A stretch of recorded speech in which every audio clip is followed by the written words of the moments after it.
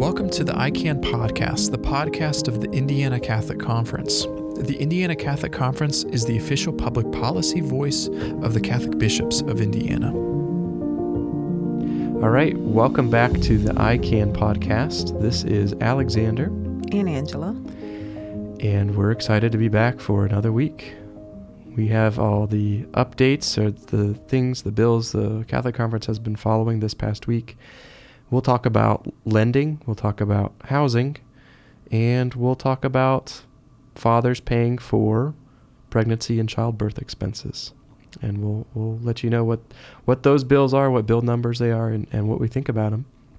And a special shout out to anybody who's listening this week on Catholic Radio Indy. Again, a shout out to them and thanking them for their support of our podcast, getting it out to an audience, the Catholic Radio Indy audience. So thank you, Catholic Radio Indy. Now let's jump into our bills this week. So the first one that saw some change, it didn't see movement, which we think is good, is 1547, and that's the bill that has to do with lending. This was one that Alexander testified on, and there were lawmakers who had several questions for him. Alexander, you want to remind the people what this bill is about? Yeah, so this bill would add a new product, a new subprime lending product to what lenders currently could allow, and it also increased it increased some rates for larger subprime loans. And when we say subprime, we mean something that is not in the market that most people would be looking at. It's people with low credit. Or no credit. Or no credit at all, yeah. And usually lenders will justify charging very high interest rates by calling this population people who are very risky to lend to. The church often sees them as those who are most financially vulnerable. And just because someone doesn't have an established credit history doesn't mean they're risky. I mean, depending on where someone lives or the type of work that they do, and if they can pay for their items in cash, and never had a reason to have a credit card and pay an annual fee, for them that might have been the most financially prudent thing to do. But if there's an emergency, such as a car breaking down, or they need to move and they need to put a deposit down or pay an application fee, that might make them seek a loan of anywhere from $500 to $2,500. And these type of people looking for these type of loans usually have to pay exorbitant interest rates. Mm-hmm. What was the interest rate on this one, Alexander? We were looking at about 36%. And you might have heard us talk before in previous years about how 36% is a number that we've shot for, especially in the payday lending industry, because the allowances for interest in at that level of lending is much higher than 36%. So we're hoping to lower it to 36%. In the case with these subprime loans that we're talking about in House Bill 1547, it was going to increase it from, I think it was about 22 to 25%, all the way up to 36%. And that wasn't an APR. Because of different fees, it could actually be higher than 36%. Mm-hmm, mm-hmm. So we testified in opposition to the bill. And just as a reminder, where the church is coming from on this, it's really interesting because at one point in the church's history, the church taught very clearly that charging any interest on a loan was the sin of usury. And I remember reading at one point this I think it was from one of the early church councils. The bishops of that council were talking about how usurers should be cast out of churches and required to publicly repent with sackcloth and ashes outside of the church before they could be welcomed back into the church community. I mean, it was fascinating how the early church saw taking advantage of people while lending them money to help them. It was kind of completely turning charity over on its head by saying, you have to pay me because I'm helping you. So that's the foundation that we're coming from, and we have to apply that to our current, very complex, modern financial arena. And there's also another, there are other tenants. Greed is and avarice are deadly sins.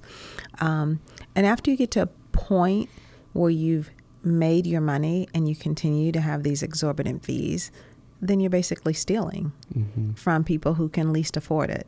So there are a lot of sins wrapped up in some of these predatory loans. Many of these predatory loans. I think that's so right. That's the root of where it comes from. Thou shalt not steal, right? Thou shalt not steal. So anyway, back to the bill. After the initial committee hearing, both sides offered their testimony. And we, of course, testified in opposition, along with other advocates, those who were involved with housing, those who were involved with monetary charities, families. And ultimately, I think this week the bill was scheduled for, in that same committee, for additional amendments and possibly to vote out of the committee. But our assumption is that they didn't have enough yes votes on the committee to pass it out. So the hearing this week was canceled, and we can kind of celebrate a little bit in gratitude for that, and hope that in future years a conversation around lending is more of a give and take between two opposing interests as opposed to simply the lenders asking for something and not including those who advocate for those who are most financially vulnerable. There was a lot of good testimony, non-for-profits who have lending programs, and one testified that their interest rate is only 22% and the default rate is under 5% or right around 5%. And there were people who listened to that. You know, when you have someone saying that they have a successful program at 22%, and then someone say we need 36%, but actually more than 36% if you count all our fees, I think that gave them pause, and we're very glad that for now it's a dead bill. So let's move on to our next one. It's Senate Bill 202. This one has to do with housing and the relationship between landlords and tenants. And I think Angela's been pretty involved in this one. Yes, today there was a press conference, and there was press there, and so you may see me on Wish TV talking about the press conference and why this was important. One of the things, landlords and tenants have an unbalanced relationship in the state of Indiana. While a lease is a contractual agreement that, you know, a landlord would provide a place that's habitable and provide certain services or utilities depending on how the lease is written, then the tenant has the responsibility to pay.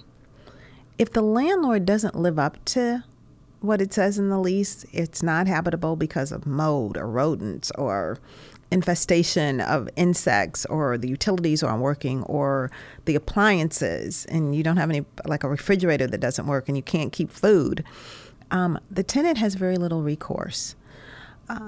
If they don't pay their rent, they can be evicted, and an eviction stays on their record for 7 years. What 202 was going to do was, if there were situations like I mentioned, the extreme ones, you know, utilities not working, rodent infestation, mold, things that were dangerous and inhabitable, then the tenant could place their money in a court-ordered escrow account. And when the landlord fixed the property, then they would get their money. The bill had a provision just to clarify, the landlord would get the money, right? Not yes, the tenant. The landlord. I'm sorry. Landlord would get their money. It had a provision, if they took too long, then the court could maybe detract some of the money and give it back to the tenant. The landlord-tenant situation, even though it's a legal contract, a lease, it's one of the few situations, if you pay for something and you don't get what you paid for, you have no recourse. There's so many places in our life where if we're not happy with a service or something that we bought, we can return it. We can ask for a refund. I was telling Alexander before I cut the cord on cable, when my cable went out for a few days, AT&T gave me a refund on the days that I didn't have service because I did not get what I contracted for and what I had paid for. Housing, where you're trying to make a home, where you're trying to be safe and provide for your family, it's the biggest expense. Those at the lower income level, they pay between 50 and 80% of their monthly income to their housing expenses. So you pay that much and it's inhabitable. Good landlords should not be afraid of this bill. If there's a reason why maintenance has fallen, behind because lack of staffing, we see signs everywhere where people are looking to hire people, or because, the part to repair the refrigerator because supply chain issues, that's reasonable. The money will be waiting for the landlords when they fix the problem. But it's unfair to ask people to continue to pay and their issues not be addressed. Only slum landlords would fight against this. Reasonable, respectable business people, and we had testimony that would have been given but was announced at the press conference. There were 2 landlords that said they welcome this because they'd like to see the bad landlords be pushed out. Great. So really quick, we'll talk about our last bill, 1009, House Bill 1009. This bill would require a father in a court order, a father could be required, I should say, to pay for at least half of the pregnancy and childbirth related expenses that the mother of his children incurs. And what the author of this bill was looking at is there's so many things that a mother and baby or babies need when they leave the hospital. Crib, car seat, if she's nursing, a pump, if not nursing, formula, and not having to wait to go through, the child support proceedings, which could take an additional 6 weeks or so. There is a little bit of conflict with this because it says at least 50%, and the current child support bills or law. I'm sorry, the current child support law is based on the father's income, and so child support might be a percentage of income, and so to say someone is 50%, to some people that may seem to be rewriting an aspect of the child support law. So we'll have to see where that ends up. Okay. All right. Well, that's all we have for you this week. And we hope you enjoy these podcasts. Hope you continue to listen and check out our ICANN report as always for details on all the bills that we didn't talk about in the podcast that we're looking at during this 2023 session. Tell a friend, stay engaged, be involved, advocate, bring morality into the public forum. We need it. Amen. Thank you all, and God bless. God bless.